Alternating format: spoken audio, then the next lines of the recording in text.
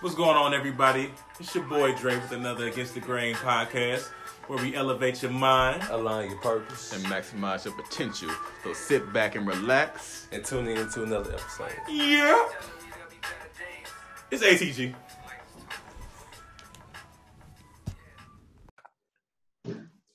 What's going on, Against the Grain family? We are back with another episode, and I'm super excited to talk about it.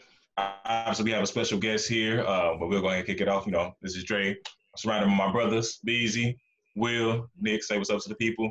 And we definitely want to give a special shout out to Mr. Christopher Pearson for, allocating some of his time to speak with us about this topic that should be very engaging and insightful. So without getting too deep into it, man, it's a super immersed and kind of not necessarily heavy, but, layered discussion that we'll be having today. We will be talking about how Christianity has an impact or has impacted the Black community. We'll talk about several layers of, how it's impacted, melanated people worldwide. And we'll even speak to how it was introduced to Black people in its rawest form. So I think it's only appropriate to first start off by each of us kind of talking about our own walks of life, with it, whether it be in Christianity or spirituality in total. And I think it's only appropriate to kick off that topic with my brother Nick, who initially threw out this topic as a discussion for this particular episode. So I'll stop rambling and kind of kick it to my brother. Right on.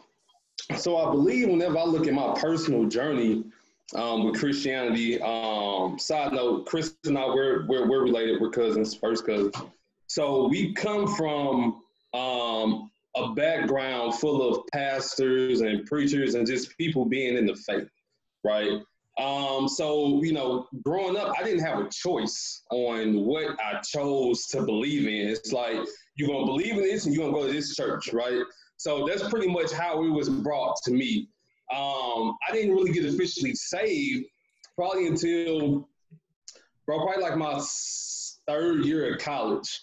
Right, is when I really, got saved and really started to dig into the principles of Christianity and what that looked like. And I did that and I practiced it, for years, probably 4 or 5 years.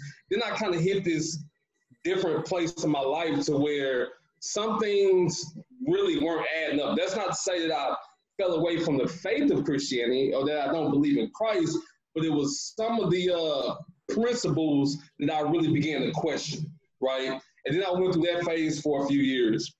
And now I'm in a space to where I can identify what I believe in, and then I know how to leave out some of the things that I just don't feel comfortable with in my personal life. But I think overall, Christianity wasn't brought to me in the form of a choice, right? It was, this is what it is, this is what you're gonna believe in. And I think it's like that for a lot of people, just when it comes to faith in general. Right. So I believe that sometimes, you got to step outside the box to really figure out what it is you believe in and what it really aligns with your faith and your internal compass. Completely fair. Completely fair. Will, you want to kick off your spiritual journey? I'm kind of similar to Nick. Christianity was brought to me as, hey, this is what is going to be in my house. We're going to go to this church. And this is what you're going to believe because it's what I'm telling you. But I didn't really start to dig into like information as far as Christianity until I was out on my own. And I started, questioning things, looking into other religions. And I'm still on my spiritual journey, to figure out, what's best for me. But kind of like Nick's situation, it was brought to me not as an option. Fair. Chris, do you mind if I call you Chris? Yeah, sure, that's fine. So as Nick already pointed out, we're cousins and do have a lot of pastors, preachers, the whole bit in our family. We even have a family church that we had back in the day. So funerals, Christmas, Easter, all of that's where everybody went. Much like Nick, I was I was just kind of born into that, and I really didn't make the faith my own until I was 18. So the summer before I went off to college, I was going to go to Mizzou, and instead went to a Southern Baptist university by the name of Missouri Baptist University. Did 4 years of theological study there, and then went to seminary for a grand total about 2 years. I am a ordained minister with the Southern Baptist Convention. I've gone to Southern Baptist churches most of my adult life, though I wouldn't necessarily say I am dyed-in-the-wool, hardcore Southern Baptist. It's just kind of where I landed and never felt the need to go elsewhere. But raising my children in it, my wife is a believer, and a lot of her family are. Most of my family is as well. And so we're very steeped in it. We have family Bible studies on Zoom, in fact. So our whole family is really just walking that faith. Definitely appreciate you sharing that, Jaquil. For me, like my family is heavily into the church. Talking about clergy people everywhere, like bishops, pastors, evangelists, prophetess, like all these different things. But I also have part of my family that's is Muslim as well. So I kind of have at an early age, had a kind of a wider perspective than like most Black children would have, just by looking at two different faith systems. And I think as I grew like older, I kind of just began wondering like what makes one religion right. You know, like, because you're looking, because most people are born in one, they're like, okay, so I'm following this. So if you're like born seeing two, it's like, well, which one's right? Like, they not bad people over here. These not bad people. Like, what's right? So actually, my freshman year, I went to a Christian school before I transferred to Career Academy. And then by the time I got to college, I was kind of already like, I was just more curious than anything. So there was a 1 to 2 year period where I probably researched every religion under the sun. Like, I don't know which ones I haven't looked up. Like, just everything. Like, and just kind of really seeing like a common thread of like principles and ideals. So I'm just like, man, this don't really make sense. And then going to the history, I mean, just like deep history. I'm just like, okay, something's common here. And also being a history buff when it comes to politics, like having those three thresholds of spiritual history, political history, and then like Black history, that's really made me like more puzzled as I try to put the pieces together than I was when I just like let everything be on its own. Like, these things exist and not sure where they connect. And so now I'm at a point where I teach spirituality from a place of, you know, God is within all things. And that's my I don't know what would you call it. Like, I'm not a belonger to a religion, so to speak, but it's just like I practice, you know, a unison with God, and to respect all beings as if they were also God. So that's kind of how I navigate like the spiritual walk and people in their own like respective religions. Sure, and I think I could echo to everyone's points. Christianity, or my Baptist family was pushed on you. You know, you don't really have a say so. You don't have the conversations with children anyway. That's just Black families in general. You do this. This where you're supposed to be. You'll be going to church at this time. You better be ready. You better be out the door at this. You know, that's kind of how it was. So, you know, as most kids, you grew up like kind of dreading church. It's just a place that you don't want to be. That you got to sit still for a long period of time. I think as you grow and mature, though, you actually walk into spirituality. I think that's the difference between, you know, church and having that spirituality. And I do believe there is a guy, and like BZ, you know, I've researched other religions, and I feel like the common denominator is love and respect for thy neighbor, for thyself, and and then becoming the best version of yourself while also helping those in that process. I feel like that's the common thread of most religions that are progressive in nature in that regard. So you can say that I am Christian, but I honestly, I just believe in God. And I feel like it's a duty to yourself to be the best version of yourself while also being respectful of those that you come in contact with. So, like I said, as I was introduced to a collegiate environment, you're introduced to so many different stimulus that it naturally, enacts a curiosity that, you don't feel that elitism, like mine is the only thing that's right and I shun you. It was more of a, I'm curious, so I'm coming from a place of understanding. Well, why do these Islamic brothers think this way? Why do these Buddhist brothers think this way? Why do the Judaism? Why do these sisters believe in, in those distinctions as well? So it just harbored a place of curiosity, and then knowing some of the undertones that come with Christianity that we'll speak to later, kind of, further, enhance that enigma that I was kind of having, that spiritual tug of war, if you will.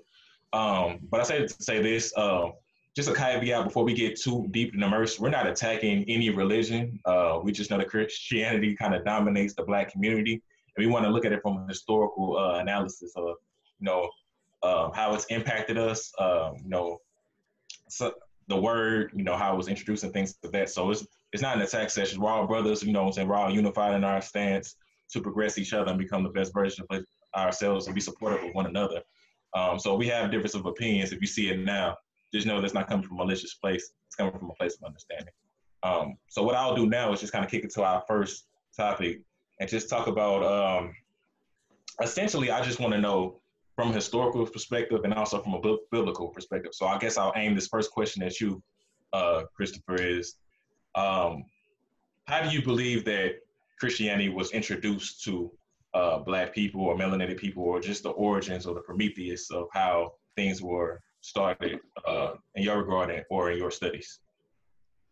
So I guess in my mind, you have to make a difference between Black Americans and Africans. And so Africans were, depending on where you go to in scripture, and what's commonly referred to as the Old Testament, you have the Queen of Sheba coming and talking to King Solomon. Well, she was from Africa. And so if she would have taken that wisdom back with her, you're talking about a very early influence of Judaism there. And then once you get to the New Testament, again, Africa, the Middle East, all of that, it hit Africa pretty quickly, a lot sooner than it did what we would call Europe. So your Spains or your Italy's or anything along those lines. So how were Africans, original melanated people, introduced to it? Probably by the apostles themselves. Once you step hundreds and hundreds of years into the future and you start talking about African Americans in general, then some came over as Christians, some came over with tribal religions, some Muslim, and a lot of times they were introduced to Scripture, introduced to Christianity as a way to control the populace. And it was very much okay, I'm the master, you're the slave, you're going to be obedient to me because that's the hierarchy. They would pull verses out of context, point to it, and say, see, it says right here, now if you're going to be good and obedient, then that's what you'll do. And it kind of went down that way. But if we're talking about the original people, then yeah, a lot of them were African, Middle Eastern. In fact, if you talk about the first couple of church councils, you can't even really call them a worldwide council because there weren't a lot of white people there. It was mainly melanated people when you get into those early councils in the church history. I'll defer to the committee because I'm going to be completely honest. From a historical perspective, no idea. Like the only thing I have is the Black plight, which is the African American, or how it was Yeah. introduced Right. as slaves. Anybody else who has a historical analysis, please feel free. Well, and I know Jaquel has a lot, so I'm gonna turn it over to him real soon because I can't wait to hear it. But I do know, based off of my research, just kind of over the years about the Moors. And if people don't know about the Moors were a powerful, I don't even want to say organization, but a group of people, Black people, in which they actually taught white people the importance of dressing for 4 seasons, shall I say Europeans, the importance of dressing for 4 seasons and how to bathe properly. And they just gave them a lot of insight just in regards to life, period. And it was at one point where I believe the Moors, and Chris, you may be able to correct me on this, but the Moors and the Romans, they actually battled it out, right? In which the fight was based off of religion.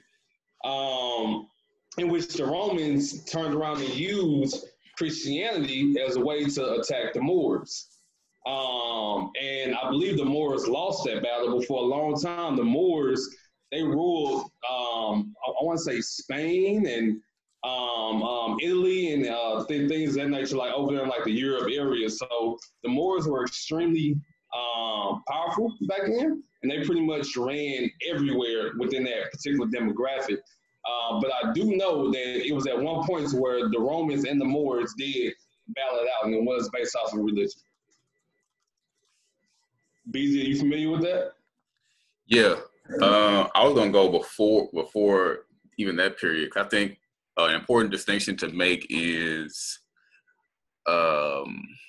Christianity as a organized religion versus the original followers of Christ. I think those are two different.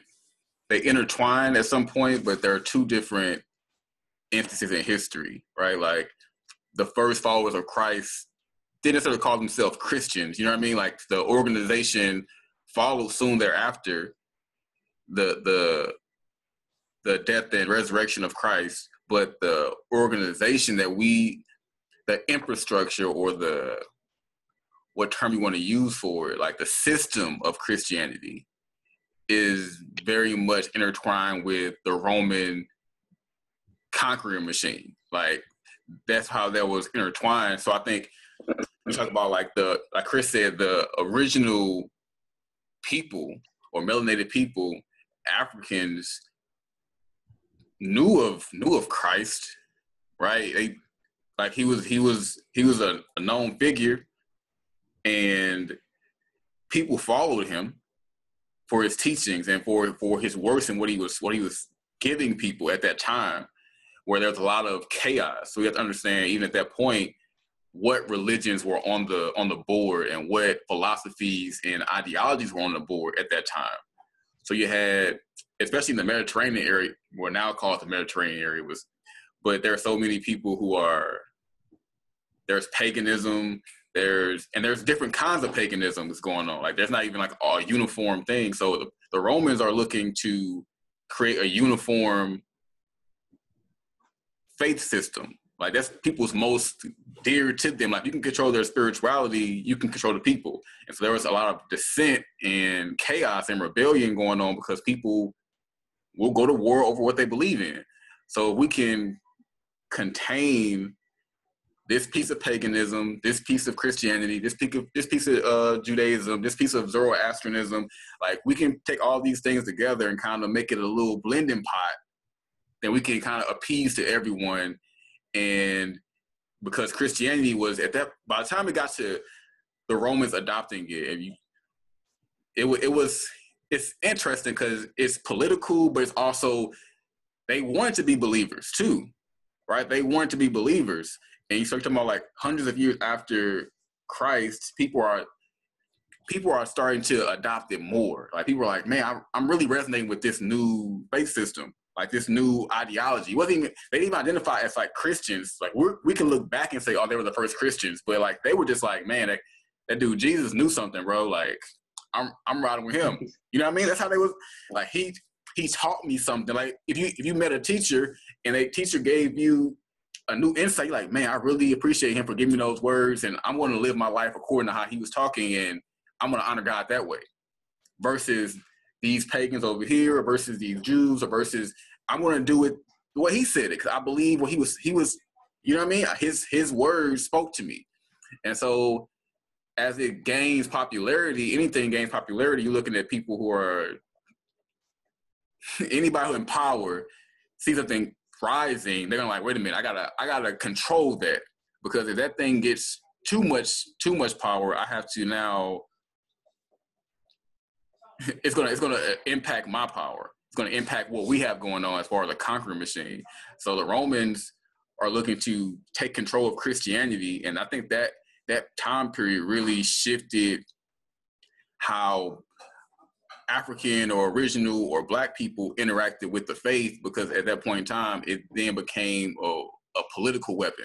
It became a political tool and an agenda to say, we do believe with parts of this, but we're going to also use this to conquer this land and this land and this land. And then you have the increase in the rise of that white supremacist mentality that kind of comes with it. But that's like that first introduction. Like, for a lot of people, like, there was the Roman Empire, and like I said, there was the Moors are in that vicinity. But if you look at the Roman Empire that encapsulated Egypt and all around the Mediterranean, that's where Christianity first kind of got its like legs as an institution. And so it's like, what time period we looking at? We're looking at the first 500 years, or we looking at the post 500 years when it's more of a political agenda? That first 500, it's still all in the Roman Empire. Nothing's really changing, but the Romans are making sure that it doesn't impact their empire. So it's like they're morphing it, but the people were already kind of in tune with, like, hey, Jesus is over here last week. Like, I heard about it. Like, you know what I mean? Like, they knew. So it's not like people, like you said, the Queen of Sheba went to Solomon. So it's not like people networked at that time. Like, kingdoms and empires networked all the time. But for the West Africans, most West Africans didn't get any Abrahamic religion until, Islam came. And then you have, out of the Northern Africa, you have Islam and you have Christianity kind of slowly trickle down to the West and South Africa. So now you have, when we do come over here to the Americas, you do have Christians and Muslim African people, and you have also, like Chris said, you have tribal people as well. So it's like Africa was never this one thing, and what we call now the Middle East, which was melanated people, was never one thing. So we have to understand that this is really the only country where people kind of practice the same thing, or the only continent where people kind of practice the same thing because of the colonization. Africa and the Middle East was so diverse. It's so many. It's almost hard to even pinpoint, like, okay, did these Black people know about Jesus? Did they know about this? It's like everyone kind of had it was like a smorgasbord of ideologies. And I think that's kind of where we are now, like just kind of trying to unpack it as Black Americans. Like, man, where do we fit in all this? I think that's like we'll get into that later, but that's kind of how I see it, the conflict. Like, okay, I understand it was there, but where does that leave me as a Black American? One, not even knowing where I'm from originally, and the people who gave it to me were, my ideas of the first Christians that I saw. So it's like, that's a lot of unpack there when it comes to the trauma. I mean, Chris, Will, go ahead. I think for me, the thing I struggle with it is, as a Black people, us not knowing our history, our first introduction to it, it was used as a tool to conquer us, or to justify us being inferior or being slaves. Like, the same people that gave us Christianity are the same people that gave us the N-word. Like, that's something I struggle with. Like, and that's something that, like, the Black community, like, puts so much into without even thinking about it, that it never comes across as like, man, this came from somebody that hated me for just how I look. And that's what I struggle with it.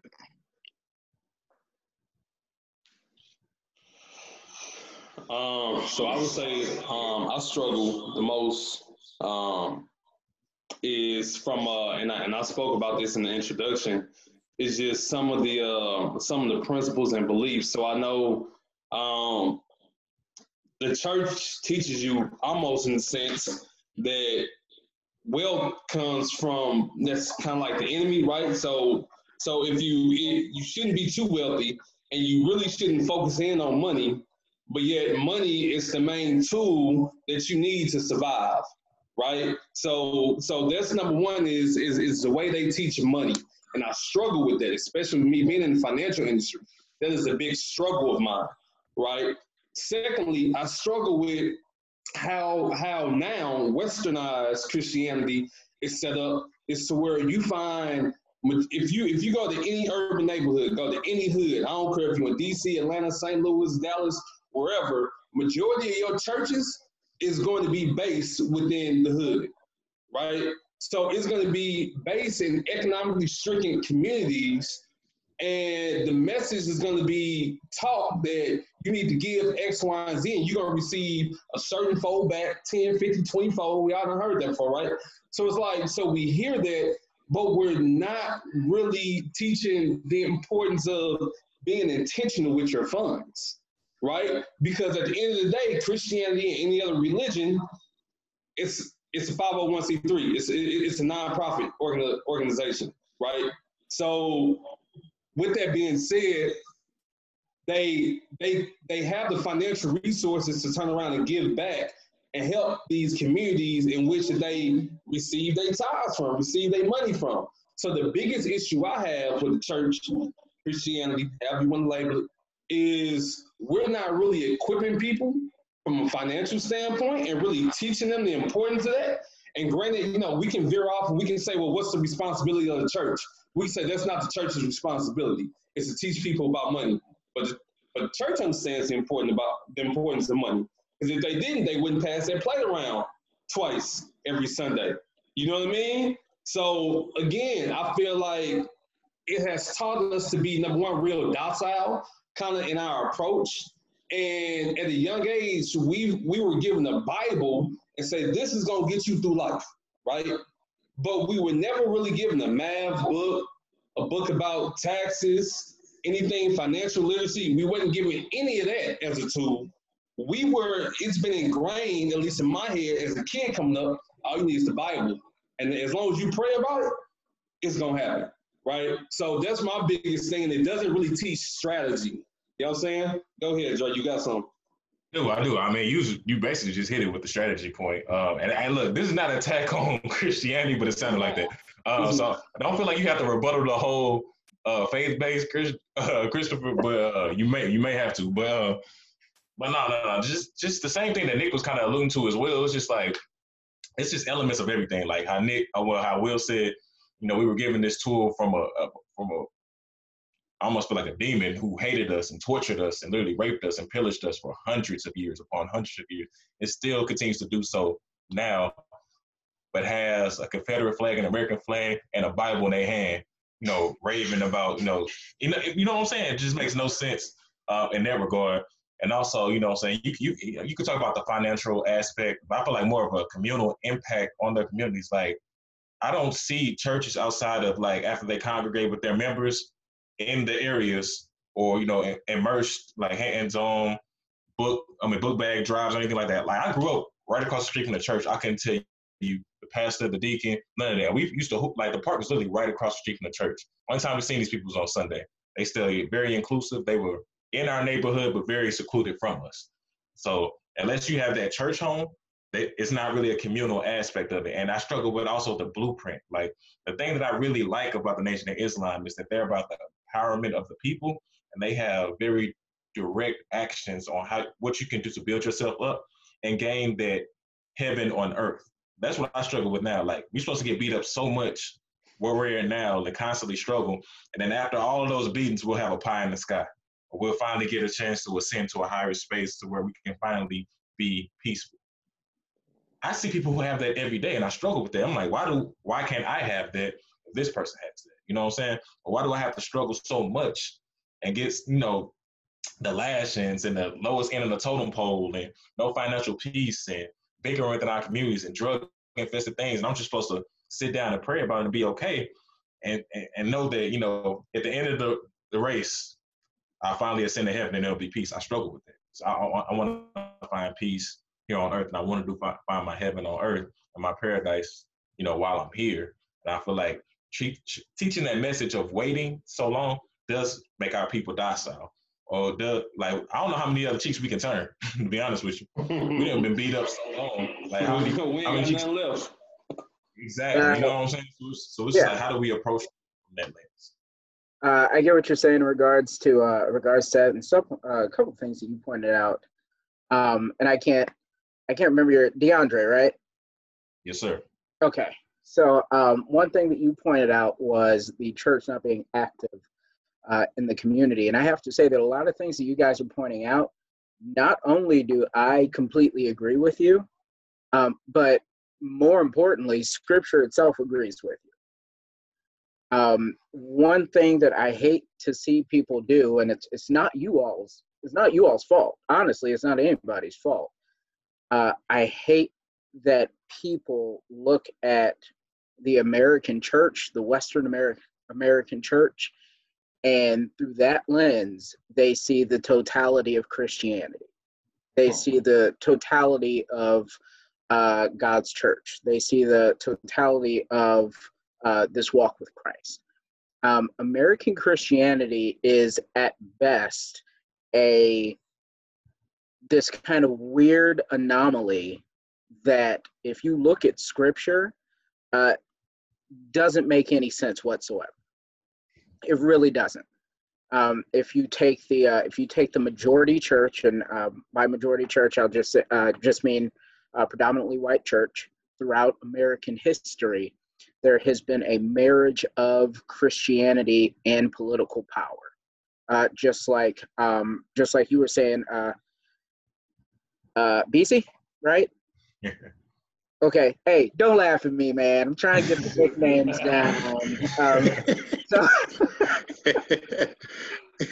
just like BC was saying, you have, if you go all the way back to Rome, that's what Rome did very early on. I mean, you're talking about a belief system that Christianity, at least, has lasted for 2,000 years.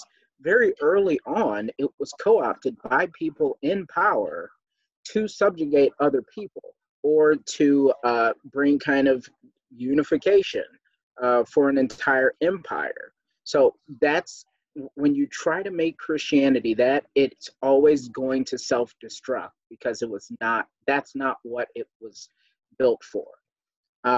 For example, in the book of Acts, so the Acts of the Apostles, or the Acts of the Holy Spirit, whichever one you want to call them, you have the rise of the early church. You follow first the Apostle Peter, and then the Apostle Paul. One of the first issues in the early church was that there were specific widows who were not being fed. And so in order to make sure that these widows were being fed, the apostles came up with the system of having deacons, people who were there simply to make sure that physical needs were met within the community. That's all they did. That was their goal. And so even in the earliest days, you're probably talking about months, years, once this gets started, their focus was on meeting the needs of the community around them. And so by the time you get to the end of the first century, where all the apostles are dead and some of their students even have been martyred, you have so much of the Roman Empire, before it was empirized, or before Christianity was empirized, kind of taken over by the Roman Empire. A lot of people were Christians, not because Caesar was sticking a sword to their neck and saying, okay, we're going to use Christ to do this, or before there was anyone saying, no, we demand you be Christian. The poor, the widows, the hungry, the sick, whoever they may be, they were the ones coming to Christ because they realized that in this new entity called the church, the gathering, there was something new they weren't getting from a specific philosophy. They weren't getting this from the old gods. There was something new here that wasn't just about, as you said, pie in the sky by and by, but it was also touching here and now. And so pie in the sky doesn't gain millions of followers. And it was never supposed to be that. It was never supposed to be that anyway. It's not just a hope for the future, and you know what, this will all work itself out in the end. That peace that people look for, that's accessible. That joy that people look for, that's accessible as well. Nick, you were talking about the financial piece of that, and I completely agree with you there. Like, people do need to be taught how to manage that money, because from a biblical standpoint, God gave that money to us to steward. And so we need to be using it well. If you're rolling around with, $600 shoes, and the person next to you is starving, that's not a good stewardship. That's not good stewardship of your finances. Right. But the same Bible also says, you know what? You treat your neighbor as yourself. So if I treated my neighbor as myself, I would take a look at that money. I would take a look at those shoes and say, you know what? This woman right here is starving. She needs food more than I need these new Jordan whatevers. And that would also take place in the church as well. And so, again, I cannot stress this enough, whether it's black church, white church, I always caution people not to look at the church that you see in America and say, well, because of what these guys are doing, I don't think I can gel with this. I don't think I can rock with what Christianity is. What I would tell people to do is take a look at the underground church in China. Take a look at the underground church in Iran, Iraq. Look at people who look exactly like us throughout the Middle East, who are willing to give their lives to make sure that the widows and orphans around them are fed, because that's what Christ commanded them to do. Because if you line up, if you take the scripture and you line it up with a lot of what the American church is doing, you really can't say that what a lot of churches are doing are even Christian in spirit. And so that's always a tough sell for me. So if you go back, just an example here. So BZ, I don't know I don't know what kind of your teachings are, as far as like if you were to gain 12 people around you or so, and they just started walking with you and listening to you and all that. I'm assuming just because you studied that it would have to do with respect yourself. It would have to do with respect others. It would have to do with maybe treat women with respect and kindness, gentleness, all those sorts of things. And so your first 12 followers, they do that. They go out and teach others to do that as well. 600 years later, in the name of Beezyism, somebody decides to go in the name of Beezyism and rape women. Well, and they call themselves a Beezyist. Like that's what they call themselves. And so we have to look at, does that gel with what BZ taught people to do?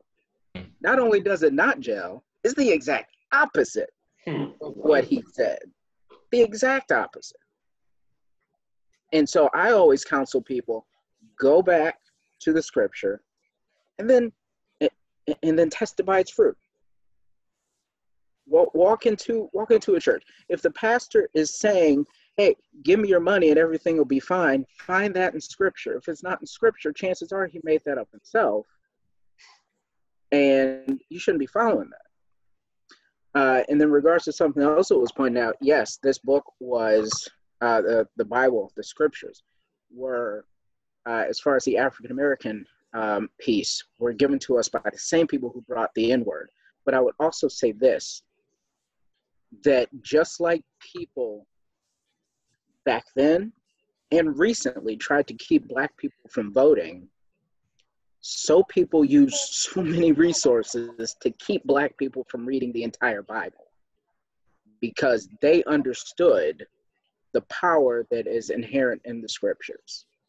They made sure that when slaves heard sermons, it was never about masters. Make sure you treat your slave well because you have a master in heaven. Like no one ever heard those sermons, and that was on purpose. That was on purpose. And so it was very important to keep a truncated, to keep a cut off view of scripture, to keep a cut off view of Christianity.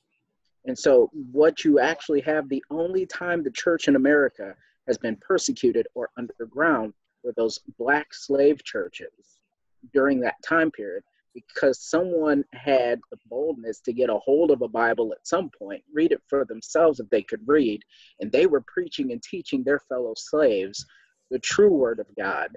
And then you got people who were being beaten and whipped and all that, not because they were, not because you had this pagan system and they were trying to shut up anyone talking about Christ. You had these people who were calling themselves Christian, and they knew and they understood that within the scriptures, slaves would realize that what their masters were doing was not godly. And so they did everything they could to keep the full word of God out of their hands. And it just never took. Just never took. It just kept going and going and going, generation after generation after generation. And so you're absolutely right about that N-word piece, but I would also add that onto it as well. You know, when I hop in, I mean, I got several. I thought you had something, Dre. I thought you had something. I mean, I have several. I can dominate this whole conversation, so I want to feel free to kind of dish it out to everyone. Yeah, and I don't want to do that either. So. Dre, go ahead, Dre. I'm gonna go real quick, and then I'm gonna hand it off to the other team members. I definitely don't want to dominate this, but I feel like this is very intriguing. I think it's pivotal for us as people to kind of engage in these conversations. So oftentimes we talk about church in a way that it can't be questioned. Like it's the end all be all, and we can't have a conversation about it. I think, especially within the Black community, that's abrasive in nature. It doesn't push us forward, and it doesn't allow us to be thought-provoking creatures. It just teaches us to listen and shut up when you do have questions. So I say this to say that I think you made great points, and the analogies were spot on to the point where I can get it and it makes sense. The only thing that I would challenge is that I know in westernized church systems, things are often off kilter, and we can talk about predominantly white churches as well, but just inverse that, because I've never been to a predominantly white church. I mean, I've been to larger ones, but in the Black church, like we're taught these sermons.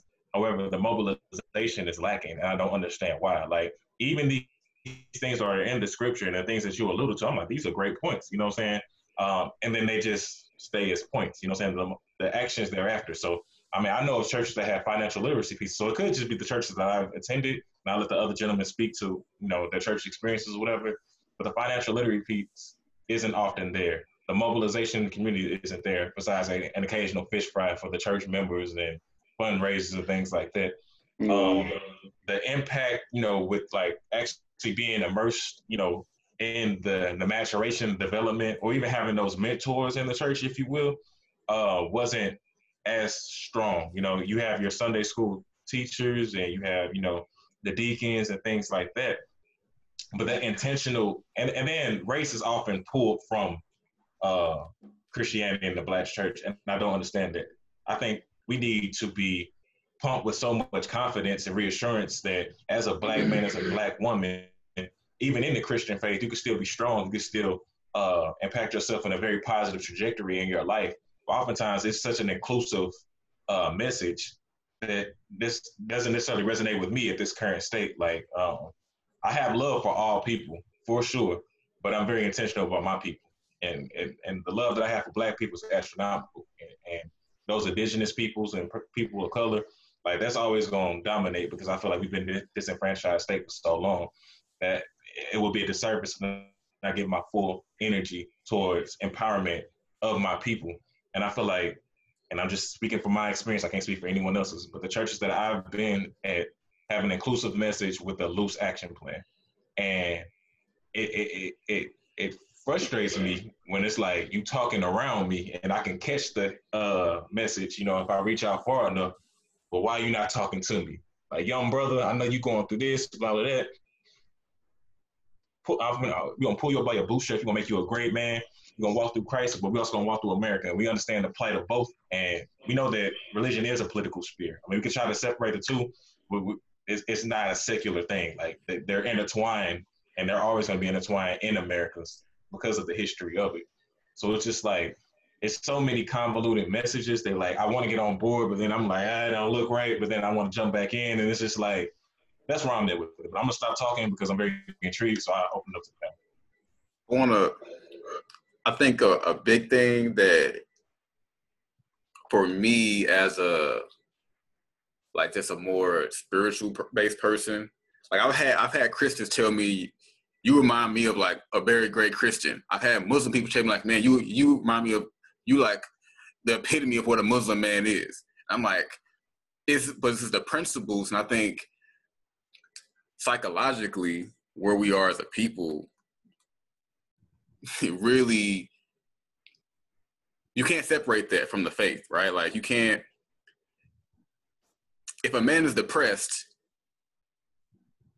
and he's a Christian or he's a Muslim or he's a Buddhist, his psychological state is going to impact his ability to manifest the principles of his religion, right? Like if I'm in a disenfranchised state or an impaired state, I'm not in my right mind. And I think I can kind of think what Dre is speaking to is like, why doesn't the church put you in your right mind? Like, the renewing of the mind is supposed to come through the spirit. Why doesn't the church do that? But I think you have a lot of people who are, I'm trying to steward these people into the right direction, into the faith, but there's so much psychological, social, political, economic weight on Black people as a whole, and it's not like just because you're a pastor doesn't mean you don't feel that. Just because you're imam in a mosque doesn't mean you don't feel that. Because you're a Buddhist teacher doesn't mean you don't feel that. Just because you're a spiritual meditation leader don't mean you don't feel that weight. And I think, like I said, I really like what Dre said. Like we need to, those two things intertwine a lot, especially in America, because what we're dealing with in America is affecting our psyche. And so in a spiritual sense, if we have all these doctrines, and that's kind of how I got to Chris's point, because Chris is like, man, the book actually says that none of that stuff is really correct. And it's like it's not like the Trojan horse. Like, hey man, here's this beautiful faith system, here's these beautiful principles, here's these doctrines, but here's a little white supremacy there too. And you like, how do you want to separate it? You like, no, bro, get this out of here. But it's like in the horse. And my thinking has always been, you have to break it down to build it up. And I know a lot of, I've heard of like liberation theology or Black liberation theology. There's a lot of Black people who are reclaiming Christianity in a way that empowers Black people, but it takes a lot of restructuring, takes a lot of reframing. Like, no, this is not correct because of this. This is not correct because of this. And I'm one of the, I believe that can be done, and it should be done if you're going to hold the Christian, faith close to your heart and say, I'm a Christian. You have to do that reclamation work, and you have to be intentional about how you're building out that faith. I also believe there are some people who are so traumatized or disenfranchised by the way white supremacy has entered into Christianity, not just in America, but like I said, hundreds of years ago, starting in Rome, in the Roman Empire. So it's just like it has this, it's so intertwined. it takes a lot of unpacking, or it takes someone to say, okay, I like these principles. I'm going to practice these principles, and because it's something about the church. I think the institution as a whole, like, and Christian, like, man, looking at the westernized church is almost like doing a disservice to Christianity, because you're not even looking at the real thing. But for a lot of people, that's all they know. That's all they see. And the culture of America, and I'm on the spiritual level, culture is a non-physical entity. Culture is energy. Culture is a spirit. So the spirit of America is bigger than the spirit of the Black church, because the Black church is pulling from this greater spirit of America versus pouring from the spirit of Christ. And I think that's why a lot of churches cannot pour into you as a Black man from a plight standpoint or from a disenfranchisement standpoint, because they're also pulling the energy, the culture from America, and trying to cope with being in a country that realistically is almost like it's relying on you not ever rising. And if you look at even like Christ, like it's almost like living in the biblical times. Like Christ is teaching about the uprising of power, whether that's Rome, whether it's America. Like they're the same entity. And me and Nick and Will was talking yesterday about how I said Rome never failed. Rome just came to America. Like the spirit of Rome is America. So we're looking at the empire of Rome in America right now. And so what do the Romans do? They crucified the man. They're the ones who killed him. The same people who adopted the religion, co-opted it, and then packaged it up, and then took it over here, they're the ones who killed him. So it's like a conundrum. It's a very weird like dynamic to balance, unless you have the conversation that we're having today. Like most people aren't going to have this conversation because you're thinking about it, but you're not going to go into detail about the conversation. You're like, man, I don't know. They're either going to dismiss the Black church and be like, oh, I'm fool with the Black church, or they're going to be like, man, I know Christ for my life. So it's like you have, and that's like a simplified response that we can give, and it's good we have this conversation because we can all recognize the principles in our life. We can all recognize what drew us to anybody, whether you're Muslim, Christian, Buddhist, what draws you to faith in the first place. It's that human element of compassion, love, understanding, connection, caring for one another that's present, but yet you have this oppressive machine in front of you. And that culture, I think we don't talk about that enough, like the spirit of oppression. What does that really mean? Like it's not just people pulling political strings, like there's an energy, there's a non-physical energy that is operating in America. And I think the church especially, I mean, we're in enemy territory. We're in the lion's den. Like, has to realize that we're not on friendly soil. We're not in, you know what I mean? Like, the empire was meant to be overturned. And until collectively we have this conversation, because it's not just even within the church, this is within Black America as a whole. So I think it's easy for us to pinpoint the Black church because it's a staple. It's you know, if we talk about marketing, it's one of the main things that we have. Like, man, it's like Black church, Black music, Black entertainment. Like that was what you think of me, and maybe think of sports, but like you don't think necessarily Black culture when you think of sports. But you think of the church and you think of music, that's us. So it's easy to pinpoint those two things.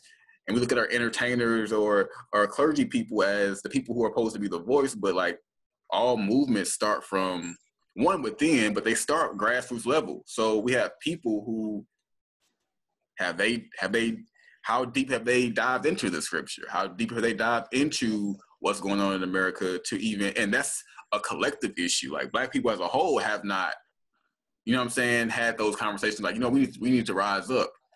it's in pockets. You see it in pockets, but you can also see the self-destruction in our own communities too. That's not particularly in the church or in the mosque, but it's just our people as a whole have adopted and inherited by force for 500 years that spirit of oppression. I think that is the underlying issue, that we still carry that with us. And if you don't acknowledge the spirit of negative entities, you can't remove it. You can't cast it out if you're like, oh no, we're just gonna do this thing. And I think that's what has to happen. Like, okay, we got this Trojan horse.